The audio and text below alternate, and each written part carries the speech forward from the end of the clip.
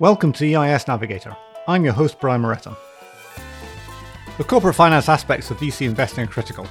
Steve Harris has been an investor for over 2 decades, and we've discussed many areas: valuations, getting exits, the opposing plans when things go wrong, and most importantly, are corporate finances or entrepreneurs the best venture capital investor? If you enjoyed the podcast, don't forget you can subscribe on all good podcast services, including Apple Podcasts, Google Podcasts, and Spotify. If you have any suggested future topics or guests, then you can email us at inquiries@harmanandco.com. Without any further ado, enjoy this episode. So today in the podcast, we are joined by Steve Harris, who is CEO at Committed Capital. Welcome to the podcast, Steve. Many thanks. As usual, we'd like to find out a little more about you. So can you perhaps tell us how you became an EIS fund manager? Well, I've been in the VC industry for some time and previously invested via funds. So with Committed Capital, which we founded in 2001, we invested initially from limited partnerships, and then we did a management buyout in 2009. And post that, we invested the money of high net worth people originally with an EIS tax wrapper, and then established an EIS fund, or rather structure, in beginning of 2015. So I think from our side, there was a strong imperative to invest, as we'd always done, in tech VC, and the EIS wrapper, I think, is excellent in terms of developing the sector. Yeah. And what sort of stage of companies do you invest in? Because I think that's be relevant to the discussion later on. We're what we call ourselves growth phase investors. And so what that means from our perspective is that it's not a startup. The company has a product which is out in the market, so we can test the efficacy, user experience with the product. And generally, there's a relatively fully formed team, although we would expect to spend a little bit of time looking at the composition of the board and the structures and so on, result of our first investment. So it's growth stage investment. Mm-hmm. Yeah. So when we spoke beforehand, you spoke a bit about supporting companies, and I thought it would be good to get your perspective on that because everyone does it a little bit differently. And you were perhaps emphasizing the corporate finance perspective that you bring. And maybe you want to give a quick high-level overview of what you mean by that. Yes, corporate finance is certainly one of the elements. So if we think about the troika of support, if you like, of venture capital activities, well, I suppose that would be composed of search and selection, meaning finding relevant companies to invest in, best in class in any given segment. Second one being corporate finance, which is broadly investing in and exiting from companies. And the third one is just general, if you like, operational and functional support for the underlying investee companies. If you strip away what we're doing to its various elements, if you like, the critical thing is to invest at a price that's reasonable and exit at a price that's in line with fund requirements, but significantly higher than the entry price. That's a function really at a certain level of just the deal doing capability of the team. And so I think, the bits I would include in corporate finance would be due diligence, valuation, which is tricky and probably an art as much as a science with early stage companies. What we call marketing documentation. So for us, that's the investment memorandum and the one pager, deal documents, term sheet, investment agreement, ancillaries, negotiation, and most importantly, how to get into as well as how to get out of investments in terms of the deal structure. And there are some metrics actually on that, which I think are quite interesting. One of the reports that we saw came out last year identified in up and down the UK about 21,000 EIS-able companies, and not all of them had EIS, but they were sort of the right stage to meet the requirements for the EIS program.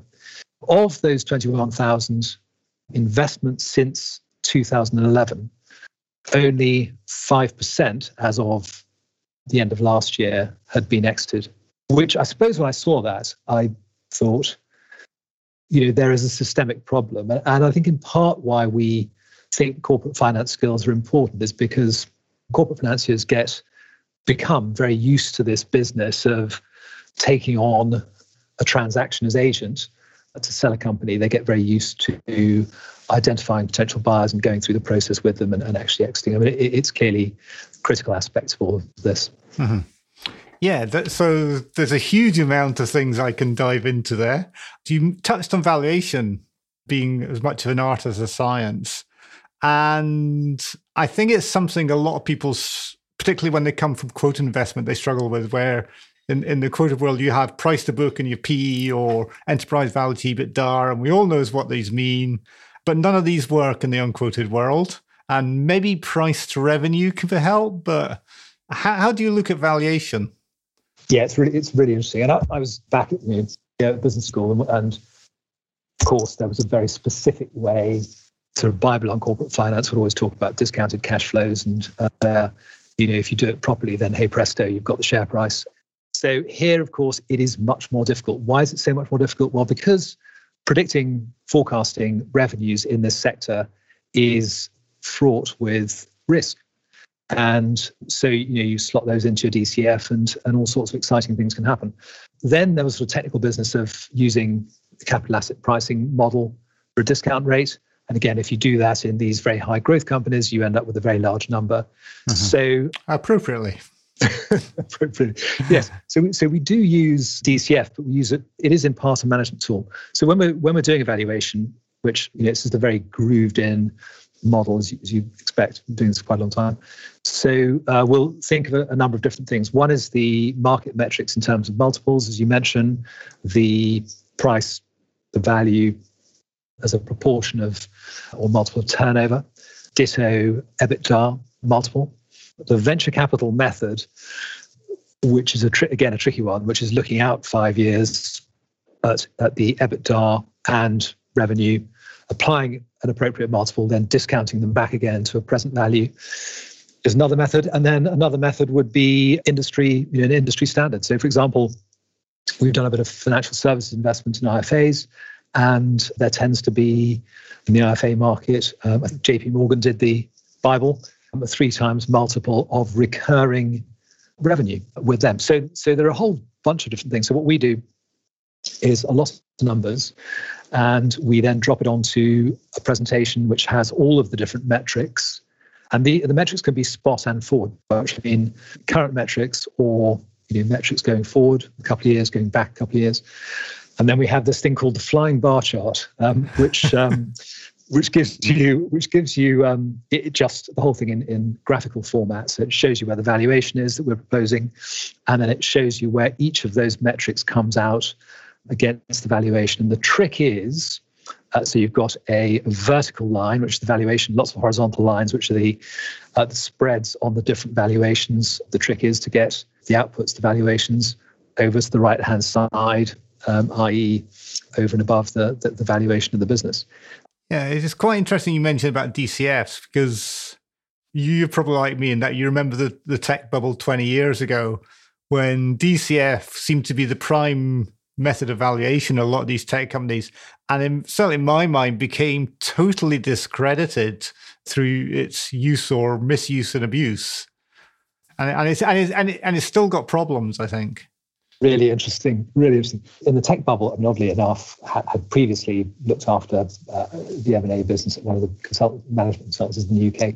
And then we set up a technology company, which was 98, 99. And the valuations were fascinating. And interestingly enough, I was giving a talk in London on the subject of valuation of tech companies prior to joining this new tech investment business.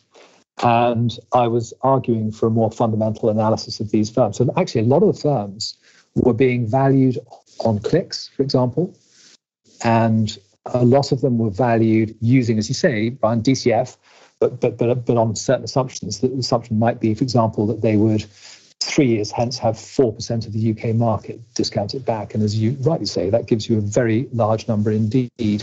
So I think it's subject to the rule that you and I probably both know very well, which is garbage in, garbage out, and I think that's where.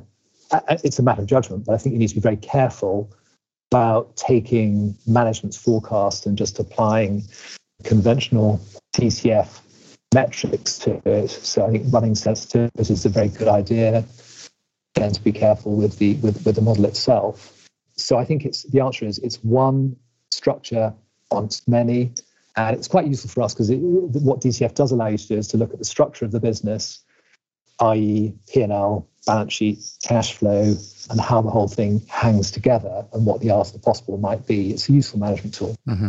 And you mentioned management forecasts, which several people have alluded to me about how, I was going to say they're made up, because of course they're made up, but how management rarely, if ever, hit their forecasts. And you talked about stress testing, and then there's a natural amount of discounting that people want to think about. So I remember some people used to say, okay, you take management forecast and you assume they're going to happen 1 year later than is sort of planned. And that seemed a bit simplistic. How do you sort of turn management forecast into something that you think is realistic? That's a great question. And I think it is to an extent, case by case. What's interesting about what you've just said is, now I think of it, the number of times I've sat in a management meeting at Community Capital and we've said, oh, the company is missing its forecasts for this year. Oddly enough, the forecasts for this year more or less equate to last year's numbers. So last year's forecast. So I think that happens a lot. No, what we'll tend to do is something that is perhaps a little bit more detailed than that. So typically what we'll do is look at the company's pipeline and go through it. So you might have, 30 items, 40 items in the pipeline. We'll talk to the individual responsible for the relationships, work out what the probabilities are. Some of the things in there will have been sold already. That's fine. Uh-huh. Some might be recurring, and although that concept, the recurring income concept, is probably one of the most abused in our sector, but let's assume it's true here in this case. And then others will have a probability on them. So what we try to do is construct a ground-up model with lots of proper nouns in it. In other words, all of the counterparties in there with a probability-weighted sale. So if the sale's 3 million, 50% probability, then we'll put in 1.5. So I think, so that has served us pretty well. The thing you need to be slightly aware of when doing that is that, there are consequences to reducing the forecast in revenues, and the consequences clearly hit costs. So you've got, variable cost of sales, you've got step costs in other areas, and what do you do about those? Because you can end up with a model that makes no sense at all, with revenues at one level and costs constructed for a completely different revenue. So it's a slightly complex exercise. But I think if you stay at the right level of abstraction with it, then you can make sense of it. Mm-hmm. Yeah, it always seems to me an interesting challenge. Well, for me, I love numbers. So it's an interesting thing when I look at companies and their projections. Yes. So there is one other thing here that probably is worth rehearsing, which is that you're absolutely right. So the forecast, very rarely do we see forecasts that are undercooked. I mean, by and large, they're significantly sometimes on the optimistic side. And I think that there is a reason for that. There's an inbuilt perverse incentive, unfortunately, in our industry. So management team, they're desperate to grow the business and they need to attract investment. There needs to be some sizzle to attract investment, some excitement. And one of the ways of doing it, of course, is to inflate the revenue numbers. So unfortunately, it is a feature of our industry. And the thing is that there isn't a countervailing force. So with a listed company, if you over forecast too many times at your peril, because you get found out. But of course, it's not so true here. Particularly companies who want to do a raise, a one-off raise, or possibly a raise and then another raise in 2 years' time. Memories are relatively short. So we have to take that into account now. And I think generally we will apply a hefty deflator and also probably use a high discount rate. Yeah, I think there's a second bias in there, which is inherently the sort of managers of these companies are optimists by nature. Otherwise, they wouldn't be what they're doing. I mean, logically, you look at the failure rates for startup companies, and it's not something that most people would look at and say, hey, I should start up a company because it doesn't work out. So if you've got someone who's actually developing a company, by their nature, they're an optimist, and they're probably, as a consequence, not that they're trying to necessarily goose the figures sort of to sort of impress anybody necessarily, but they probably actually believe themselves that they can defy the odds. Brilliant. And actually that links in something that you and I were discussing a little while ago. You're absolutely right. So the features of an entrepreneur, so that they're remarkable. They're a remarkable group of people in our view. We love our our management teams, we sit back occasionally are astounded by what they achieve. Talented people, driven, hardworking, innovative. But then, if you look at some of the numbers behind all of this, so in 2019, going back several years, 9 out of 10 startups failed, and the UK is such an interesting place for entrepreneurs at the moment. I think 2019 you had about something like 650,000 new companies formed. But 9 out of 10 going back several years from 2019 had failed. So one of the features of entrepreneur absolutely is optimism in the face of very long odds. So you had a very good question you asked previously, which was around who makes the best, who would be a better investor, somebody with corporate finance skills, classic corporate finance skills, or an entrepreneur. Yeah, and part of that came because a couple of episodes ago, I had someone who's a former entrepreneur, and he came in saying, I think a former entrepreneur is best. And then obviously you're taking a slightly different perspective. Yeah, I think so. Perhaps we also talked about something slightly different, which was corporate finance skills. So somebody with classic sort of, if you like, investment banking, corporate finance skills versus a pure VC. But on this question, because I get asked this, but I ended up in a long discussion with one of my very sort of sophisticated investors on.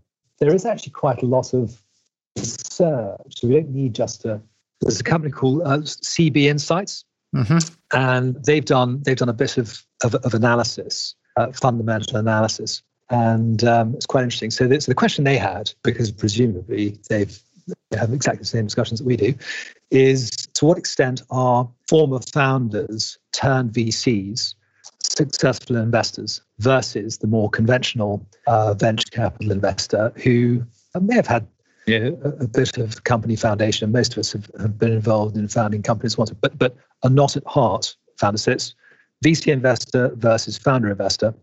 And I'm afraid for the conversation with your friend, the results are not very helpful because what they discovered in this report, using a lot of data in terms of the US market, there are very few founders amongst the top rank of VC investors in the US, very few.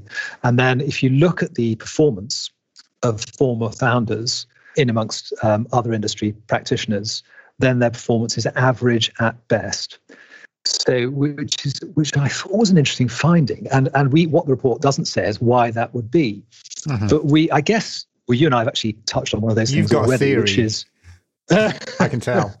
Well, I always say to my children, you have to have a plan, and so you've got to have some sort of. I think actually that's the way the brain is constructed, is you try and find patterns in things. So I think for the first thing to say is appetite for risk. So as a founder, as we've touched on, you need to be looking through some of these very negative statistics about the survival rate of companies and think, well, that doesn't apply to me. It's a huge degree of optimism in there.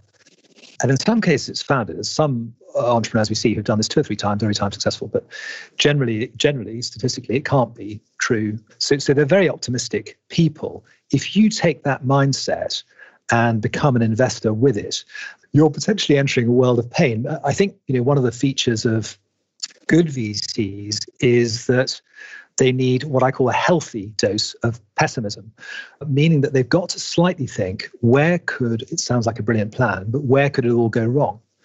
And what's the probability of it going wrong? If it does go wrong, what happens to my investors' money? So I think there is a bit of that. The other thing I would say is that founder VCs, at least by experience, I look at them, what they really want to do is run the business. Not in all cases, but in some. And I think if you go down that route, you're again in a world of pain because you can't replicate that as a VC. You can't manage all of your portfolio of 30 investee companies. It just isn't a scalable model. Anyway, that's my theory. It's a good theory. It's interesting, your statistics, because my impression from a distance is that Silicon Valley has a lot of entrepreneurs turned venture capitalists. I mean, Andreessen Horowitz are probably the most famous, but there's a lot of people who found a bit of success and they've turned into angel investor fund managers. There's probably a whole pile of people who maybe just aren't on my horizon or whatever.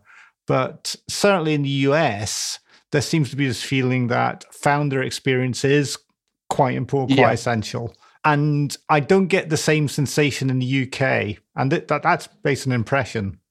Yeah, no, we think so. This is what I should have said, but I should have balanced all of that, really.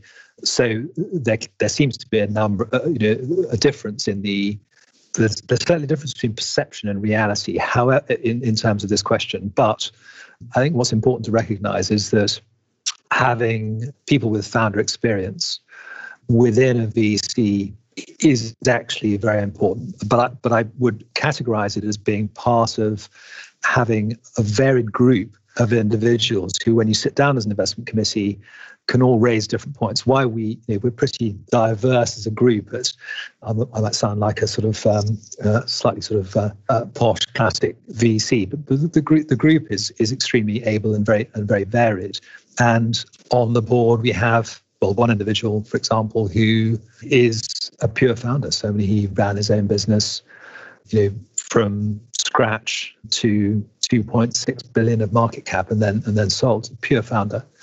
And having the insight of somebody like that is critically important, in part because I think the way he looks at the way that we certainly do now as well, which is to say, what's happening in the market, what's the market opportunity, how would he be thinking about it, if he were a founder of the business we're looking to invest in. So I think it's absolutely critical part of the overall armory. Mm-hmm.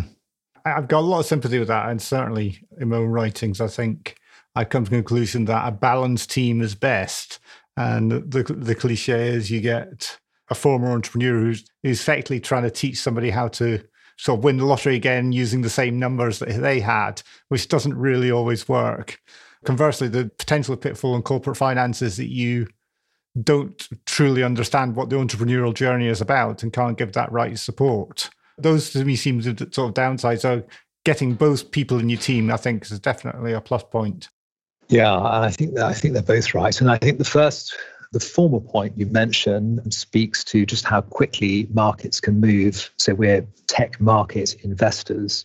So we're actually looking through the tech, if you like, in each case at a set of commercial circumstances and opportunities. But within this space, tech changes very quickly. I mean, you've got to look at some of the things we've invested in 10, 15 years ago. We couldn't dream of calling them technology companies now, because a lot of what they did was pure hygiene factors today.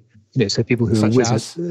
I think I was thinking of things like taking a company that's got digital marketing. In those days, you could. So actually, we done a number of investments into the IFA space, but sort of, if you like, tech-driven independent financial advisors in the UK market. And if you had a chief exec who really understood digital marketing, it could make a massive difference to the business then. But now it's a hygiene factor. Another aspect is taking a business and adding a technology skin to it. So enterprise software. And again, in those days, in the IFA space, typically that didn't exist. But if you created it for the business, all of a sudden you had an empowered advisor who had in his hand, had his laptop or his device. He could download the systems, do all the forms on that. His diary would be centralized. You could send him or her appointments in his particular area and so on. And actually, you could cut probably 30% out of the general day-to-day activities, and you can do a lot in terms of regulatory compliance as well, providing systems. All of that was fine. So back in 2011, that was a differentiator. Today, it's not. We both companies, both IFAs, we invested, done really well.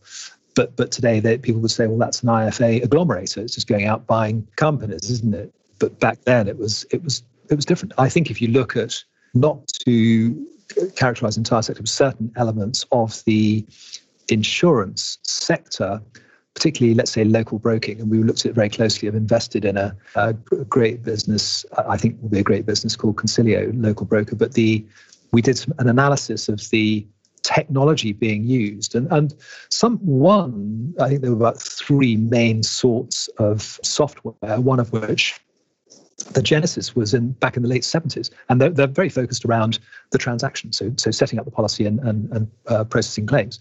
Whereas what you need to be doing is going much, much broader than that, because part of the issue for local brokers selling a whole raft of insurance policies is they all differ. So you might have fleet insurance, directors and officers insurance, key man insurance, buildings.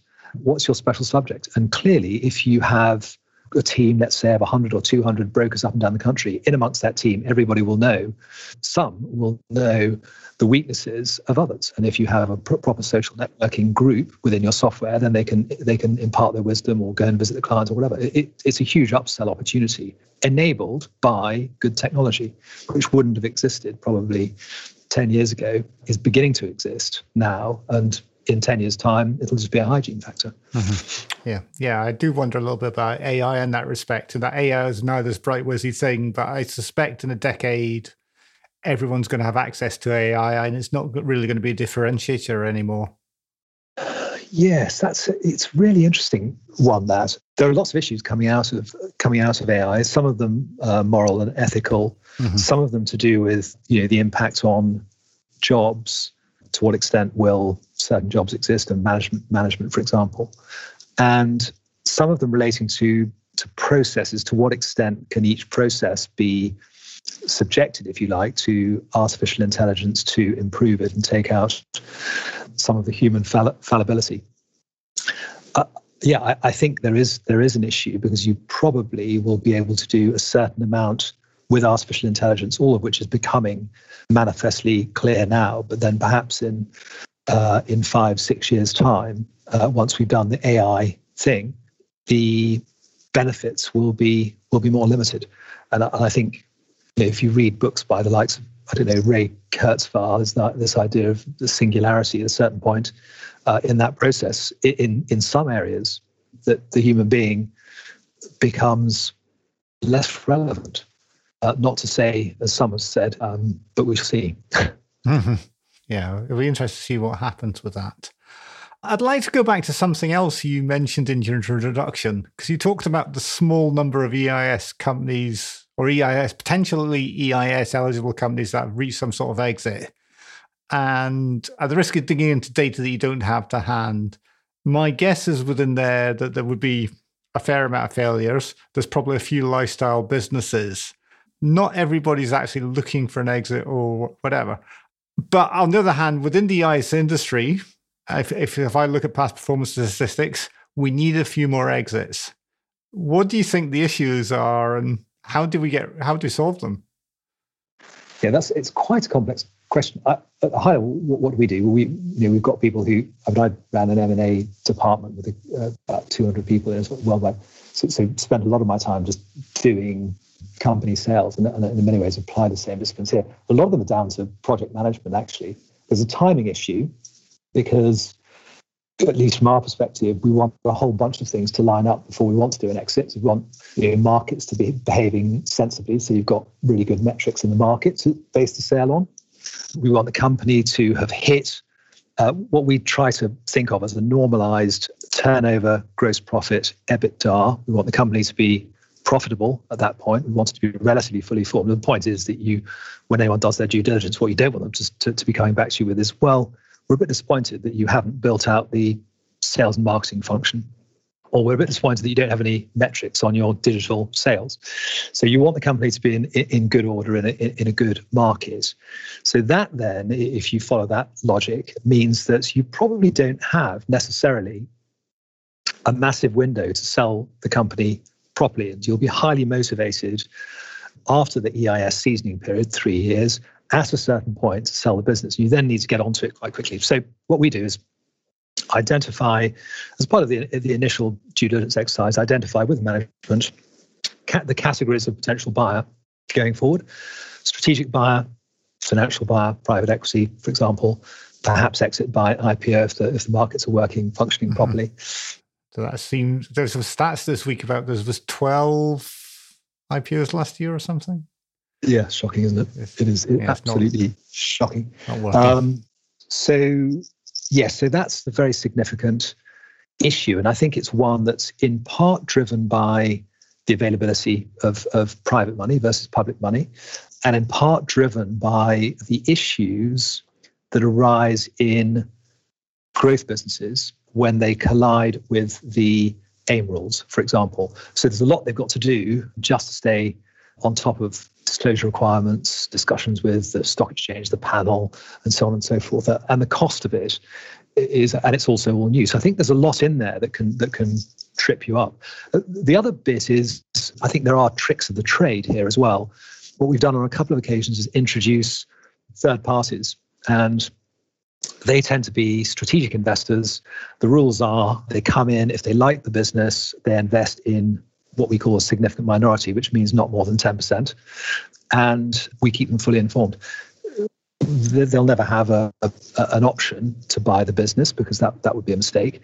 But very often they help drive the sales process. And if the runes fall in the right way, they can, and certainly we've had cases where we've introduced a strategic investor and they bought the business at a good multiple at the end of the EIS seasoning period. So I think that kind of thing is helpful. The other thing that is important is once you've identified your potential exit routes is to dust it off every so often. Go back, have a look at it. Is it still relevant? Are there others that we should be considering? And then finally, just common sense really, but as we go through the journey with companies, they tend to be approached by third parties who say either we'd like to buy you, and we say, well, not quite because we're not ready, or they say we'd like to buy you when you've grown up a bit.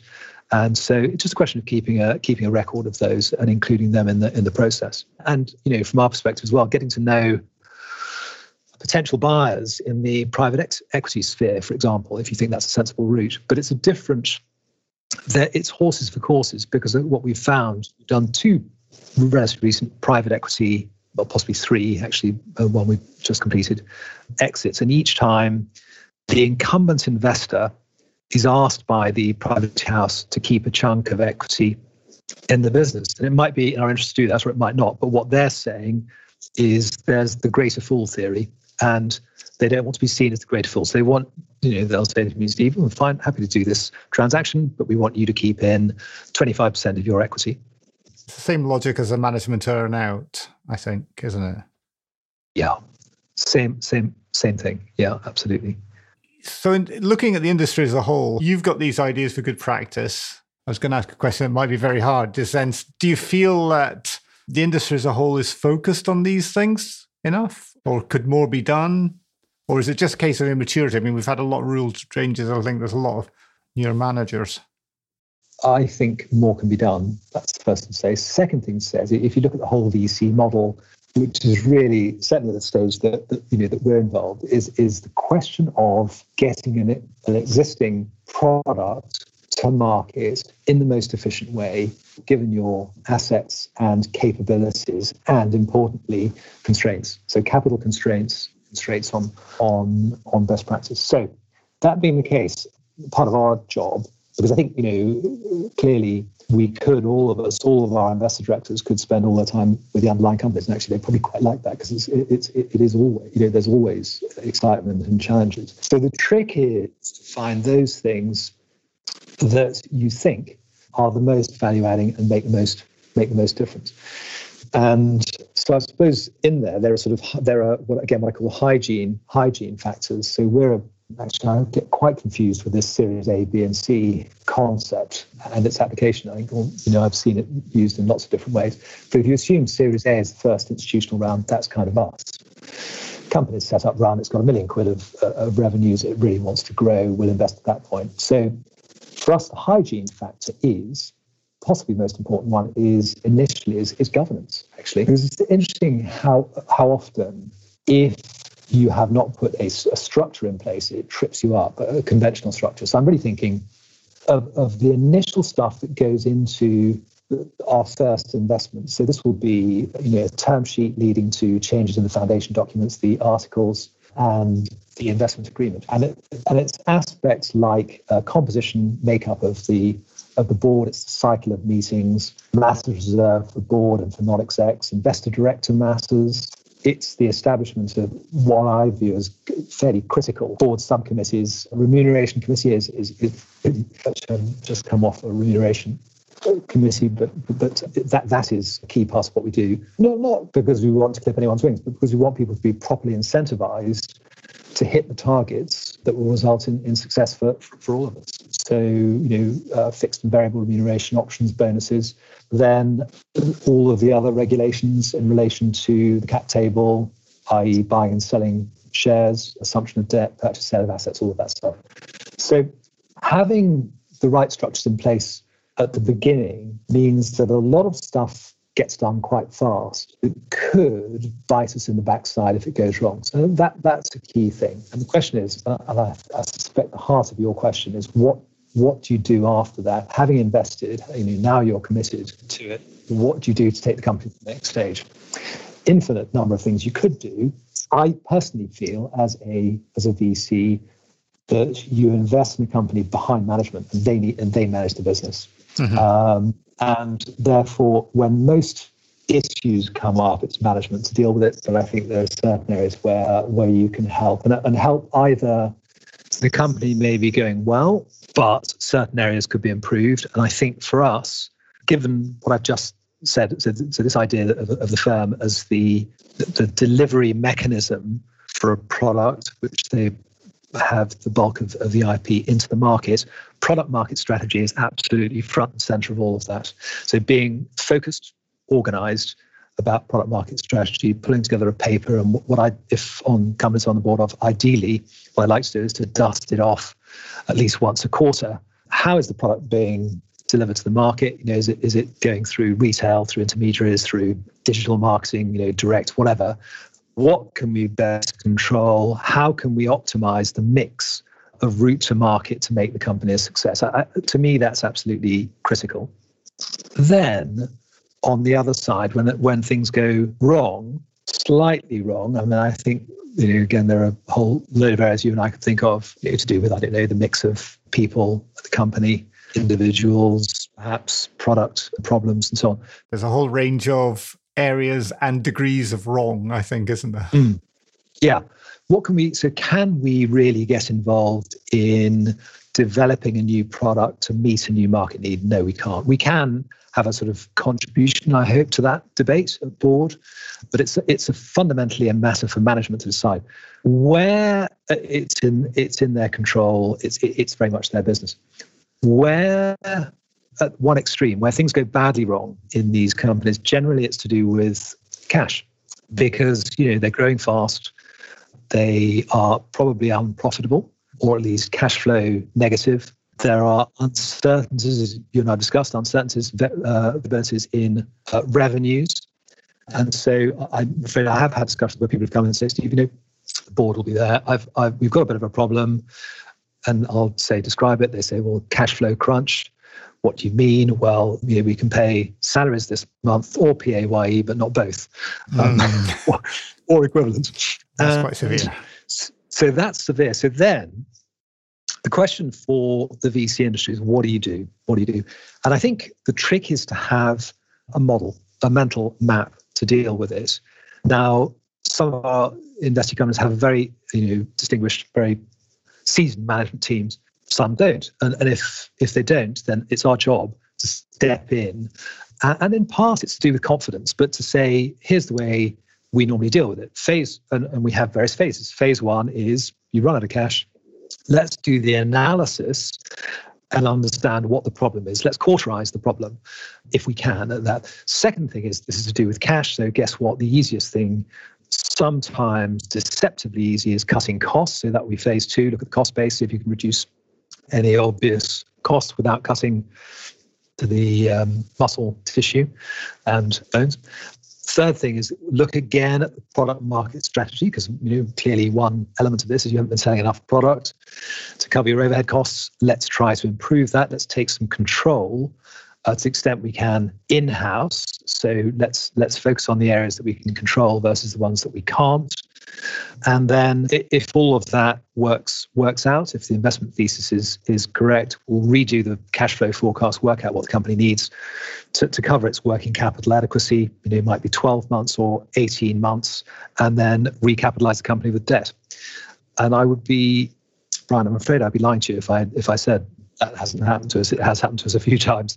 But the common pattern is you go through a painful exercise, and at the end of it, the company is in a much better place, much more manageable costs, break-even point within its grasp, product market strategy much clarified, and reinfused with cash. And there's this great sort of resurgence of this sense of purpose and optimism. So generally at the end, it's a good process, but it's not necessarily the most enjoyable exercise. Yeah, it's one of those things that maybe afterwards you can sort of say that wasn't too bad, but during it, it's probably pretty hellish for the founders, the management team.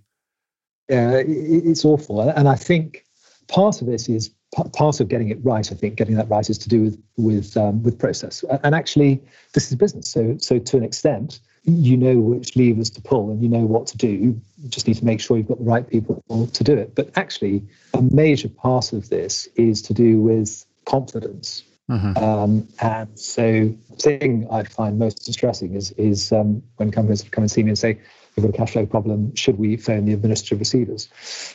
To which we have to say, no, that's probably not the right thing to do if we think there's still a game to play. And almost certainly, at least in our experience, there is a game to play because we've invested behind an investment thesis. And generally, the investment thesis holds true even in a fast-moving tech market for 5 years, maybe 10 years, maybe longer. So generally, there's an answer. Mm-hmm. Yeah, I mean, it would be easy to finger point and say, yes, you should have told me earlier, but that doesn't quite solve the problem at the time. Well, it doesn't. And I think so there are some elements here that for us ring alarm bells. One is customer concentration, because if you've got one customer, even as much as 50% of turnover and the customer walks, well, then you're going to have a problem. And you won't necessarily know that early in the process that it's all going to happen. Everybody wants to sort of hide it away, don't they? There's a difficulty with the main customer. You're not always the first to find out about that. But no, generally, sitting on the board is the lightning conductor for these things. So you see, we always sit on the board of investee companies. So generally you anticipate these problems, but not in all cases, unfortunately. Mm-hmm. Yes, as much as I'd like to have a good handle on the future, it's kind of difficult to forecast. Well, and particularly, we probably ought to mention, the pandemic came in March, or thereabouts, 2019. I think, it's fair to say that across UK PLC, all corporates were instantly deeply concerned, and we sort of conducted an exercise with all of our portfolio companies. Some were extraordinarily on top of it. I mean, absolutely on top of it, and have done well. By and large, the portfolio has emerged from that exercise well ahead of the game. But at the time, retail closed down, and if a product was being sold in the retail high street retail market, then you might lose sales. One of our companies, very good, a really exceptionally good business, very well managed business now, Lightwave Internet of Things, but they sold 25% of their product through retail stores. Well, they closed. So there's 25% of your turnover has gone down the Swanee. So and the action the management team took was to focus more strongly, emphasize direct sales through digital channels. There's still retail in there, but they're all digital channels. So the likes of Amazon, for example, who are an extraordinary counterparty, absolutely fantastic in this case, have been a real lifeline for them, and direct sales have been a real lifeline. You find that, if you're as a company with a consumer product selling direct to the underlying consumer, you really control quite a lot. You know what the consumer's thinking. It's cash straight in if it's direct to the consumer.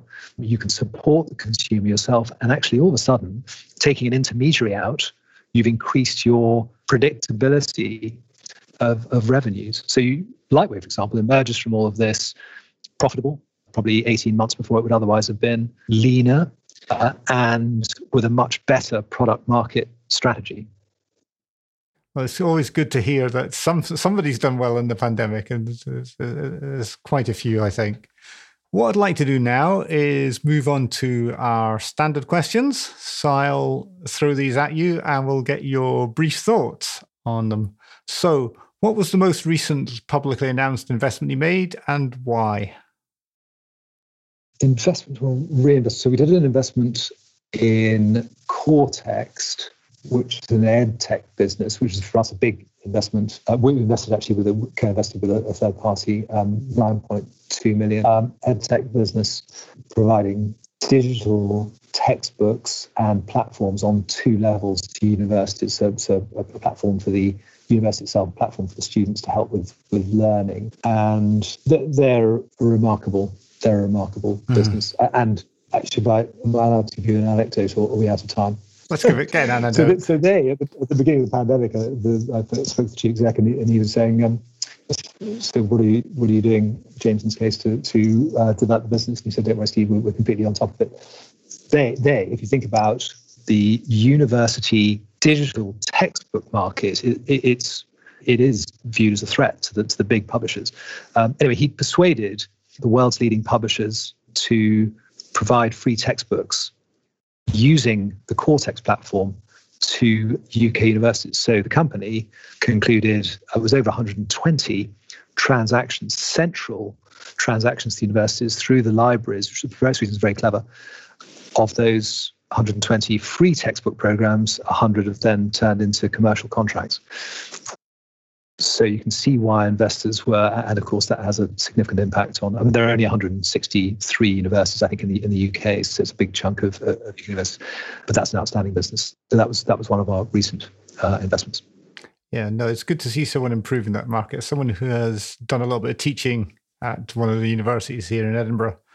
I know that the textbook market is, well, it's not really a market, I think would be fair to say. Yeah, it's. I think it's fascinating. It's certainly in terms of the global markets. We've seen delivery via platforms, and there were various options for this industry. But you've got, let's say, 4,000 publishers in the English-speaking edtech world providing textbooks to universities. But from a university perspective, my sympathies go out to you hugely, because the purchasing of dealing with up to, perhaps not as many as 4, but up to 4,000 counterparties to provide physical books is a hell of a logistic exercise. If, as I suspect, although Brian, I'm sure you're not in this category, quite a few university professors only decide on some of the reading for courses quite late in the cycle prior to purchasing, in which case there's a real rush before the beginning of the academic year to buy books. So I think the concept that you can go to a single company, that company already has relationships with the 4,000 publishers, and you tell them, and then you just download the books and it's uploaded onto the student's app. Of course, it sounds very simple, but actually it's a major step forward, and it's been hugely helpful during work from home and the pandemic. No, I can step inside the Angels, but I actually had no choice in terms of, because I step in and part-time, I don't have any choice about the textbooks that are recommended. So in the classic venture capital sort of situation, everyone knows that market, product, and management are very important. Which do you think is the most important, and why? Management is the most important constituent. And from our perspective, if you think about what we do, so we can do a ton of analysis on a product. We really understand what we don't want to do. We don't want to lift the lid off and get our screwdriver out and fiddle around with this, or resort to software engineering. We can certainly understand the user experience and the efficacy of the product really very well. And the underlying market, we can do an awful lot of analysis. So we know, we will know at the point of investment whether it's a good product, and we'll know whether it's a good market and whether the market is generally receptive to the product. Management is, of course, the sort of magic ingredient, the key component. The only snag is, from our perspective, it's also by far the most difficult constituent to understand and read. And yes, it's definitely matter. So good management with a poorly constructed business plan can make a business a success. Bad management with a really good business plan is much more likely to struggle, in my view. Your view is the one we want to know. So tell us about a time you failed and what you learned from it. Yeah, we've had, in our EIS investments, we haven't had an outright failure. We have one company, which is a security industry business, and we tried everything we normally try. So investing in new product, developing the product, We replaced the management team on one occasion, almost the entire management team, but generally we replaced the management team twice. We changed the product market strategy. But in the end, we kept bumping out on the same problem, which was a fundamental problem to do with the underlying market. So I think the key learning point from that, and I was on the board, so I can't pretend it wasn't my fault.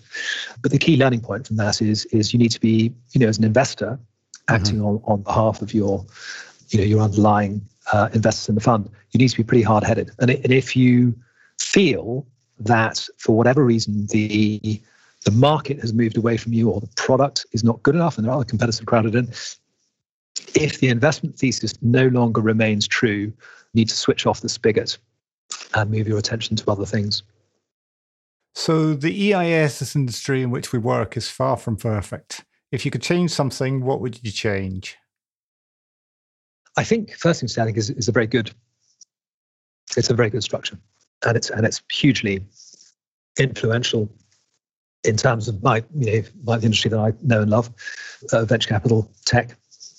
I would certainly look at simplifying the rules. So there's always a tendency to tinker, and I think some of the changes have been overwhelmingly positive. So we just invest in growth tech businesses, but I think the way the rules were constructed originally, you could invest in a lot of other things as well. So there's some various issues around film finance, asset based, and so on. It's now been reorientated towards that, but it has become quite complex to the extent that occasionally, we know the rules very well, and I've got colleagues who are tax accountants and have worked in the tax department in major companies. It is not clear 100% to us whether a company will qualify or not. And I think that's partly to do with complexity of the rules. So I think, if anything, if it could move towards more a simpler structure away from being complex, that would be helpful. I do think, if you allow me, one other thing, we feel that with EIS, one of the issues with the industry is it motivates investors to invest in a company in part because they get their income tax offset. So we always say to people, our investments are tax enhanced; they're not tax led. Other structures do different things. So there are probably two or three. There's one in the US structure in the US. There's in the UK the Enterprise Capital Fund. What they do is the benefits flow through at the point of exit.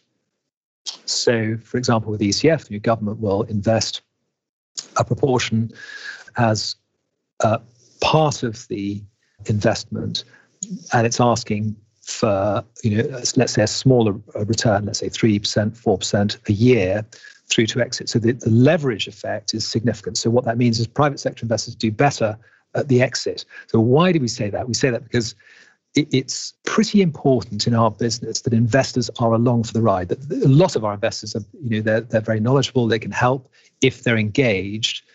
They would be more engaged if they felt that they would do particularly well at exit. I think at the moment, if there's a rebalancing point, perhaps, which is an awful lot of investors who just want to offset 30% of income tax and then see what happens. And I think it changes people's motivation. So that would be the other thing. Okay, that's interesting. So, because one of the things I don't like about this industry is too much of the chat is about tax and not enough about the investments. And there's a really good investment case to be made for this sector. Yeah, there absolutely is. I agree with that 100%. I agree with that 100%. Absolutely. Yeah. So lockdown's been fantastic for my reading. I got through 54 books last year, so I'm always up for a good recommendation. Anything you'd like to suggest that you liked? Right. This was the most difficult question, Brian, I think, possibly. So like you, I'm a reader, and I go through books through a rate of knots whilst at home. So very difficult. I think probably there were two things. One, which I just think was an extraordinary piece of work, which is by Richard Tarnas, called The Passion of the Western Mind, which sort of compresses 3,000-4,000 years of European thought into one book in a really extraordinary narrative, thrilling book, in my view. And actually, I must say, it's one of those books I keep going back and dipping into. I haven't heard the other one, so that's good. There you go. And in a way, I think it's a one-off. I mean, he obviously he writes exceptionally well, and he really knows the subject area. But he's now writing about other things. But the other one is probably the author is well known, but perhaps not so much, is Viktor Frankl, who created the third Viennese school of psychotherapy, which sounds a bit intimidating, but really the whole thesis is that life is better regulated if we look forward and ground ourselves in the things that we want to achieve. And I know he's written several books. One's called The Doctor and the Soul, which he wrote in the sanatorium at Auschwitz whilst having a cholera attack. It's an extraordinary, he's an extraordinary man, inspirational, but I think the circumstances help prove and validate the thesis. And I think it's a very helpful, it's actually a philosophy and a psychotherapy, but really good book. Yeah. I've read his. I'm trying to remember the most famous one. A Man's Search for Meaning, probably that's the one. The one, yes. Yeah. Which I think that's the way in, actually. So that probably is the better one, because that talks partly about his time running a polyclinic in Vienna, and then partly talks about his time in the camps. But he is an extraordinary. Well, unfortunately he's now dead, but extraordinary guy. Yeah, very, very, very worthwhile reading. So, what do you wish you knew when you started with Committed Capital that you know now? So, I've had a strange experience in venture capital, raising money for funds. I did initially as a corporate financier. I then was part of an organisation. We, in the very early stages, raised a lot of money in VC. So, we probably raised about 600 million in total from big institutions. What I did with my colleagues at Committed Capital from the outset was to put together a set of really good processes to invest in companies. And we've had, let's be clear, a really good run in terms of our actual realized exits since 2001. It's been, we've been very fortunate in the companies we've worked with. I think the thing I wish I had focused more on is external marketing. So I would say to myself back in 2003-04, Stephen, spend as much time as you can within the constraints you've got. It's a busy world, but on external marketing, because you may well have a good firm, but it's important that people externally are aware of that and act accordingly. Yeah, yes. I still think this industry as a whole is one of the best kept secrets in finance. I don't think you're alone in that.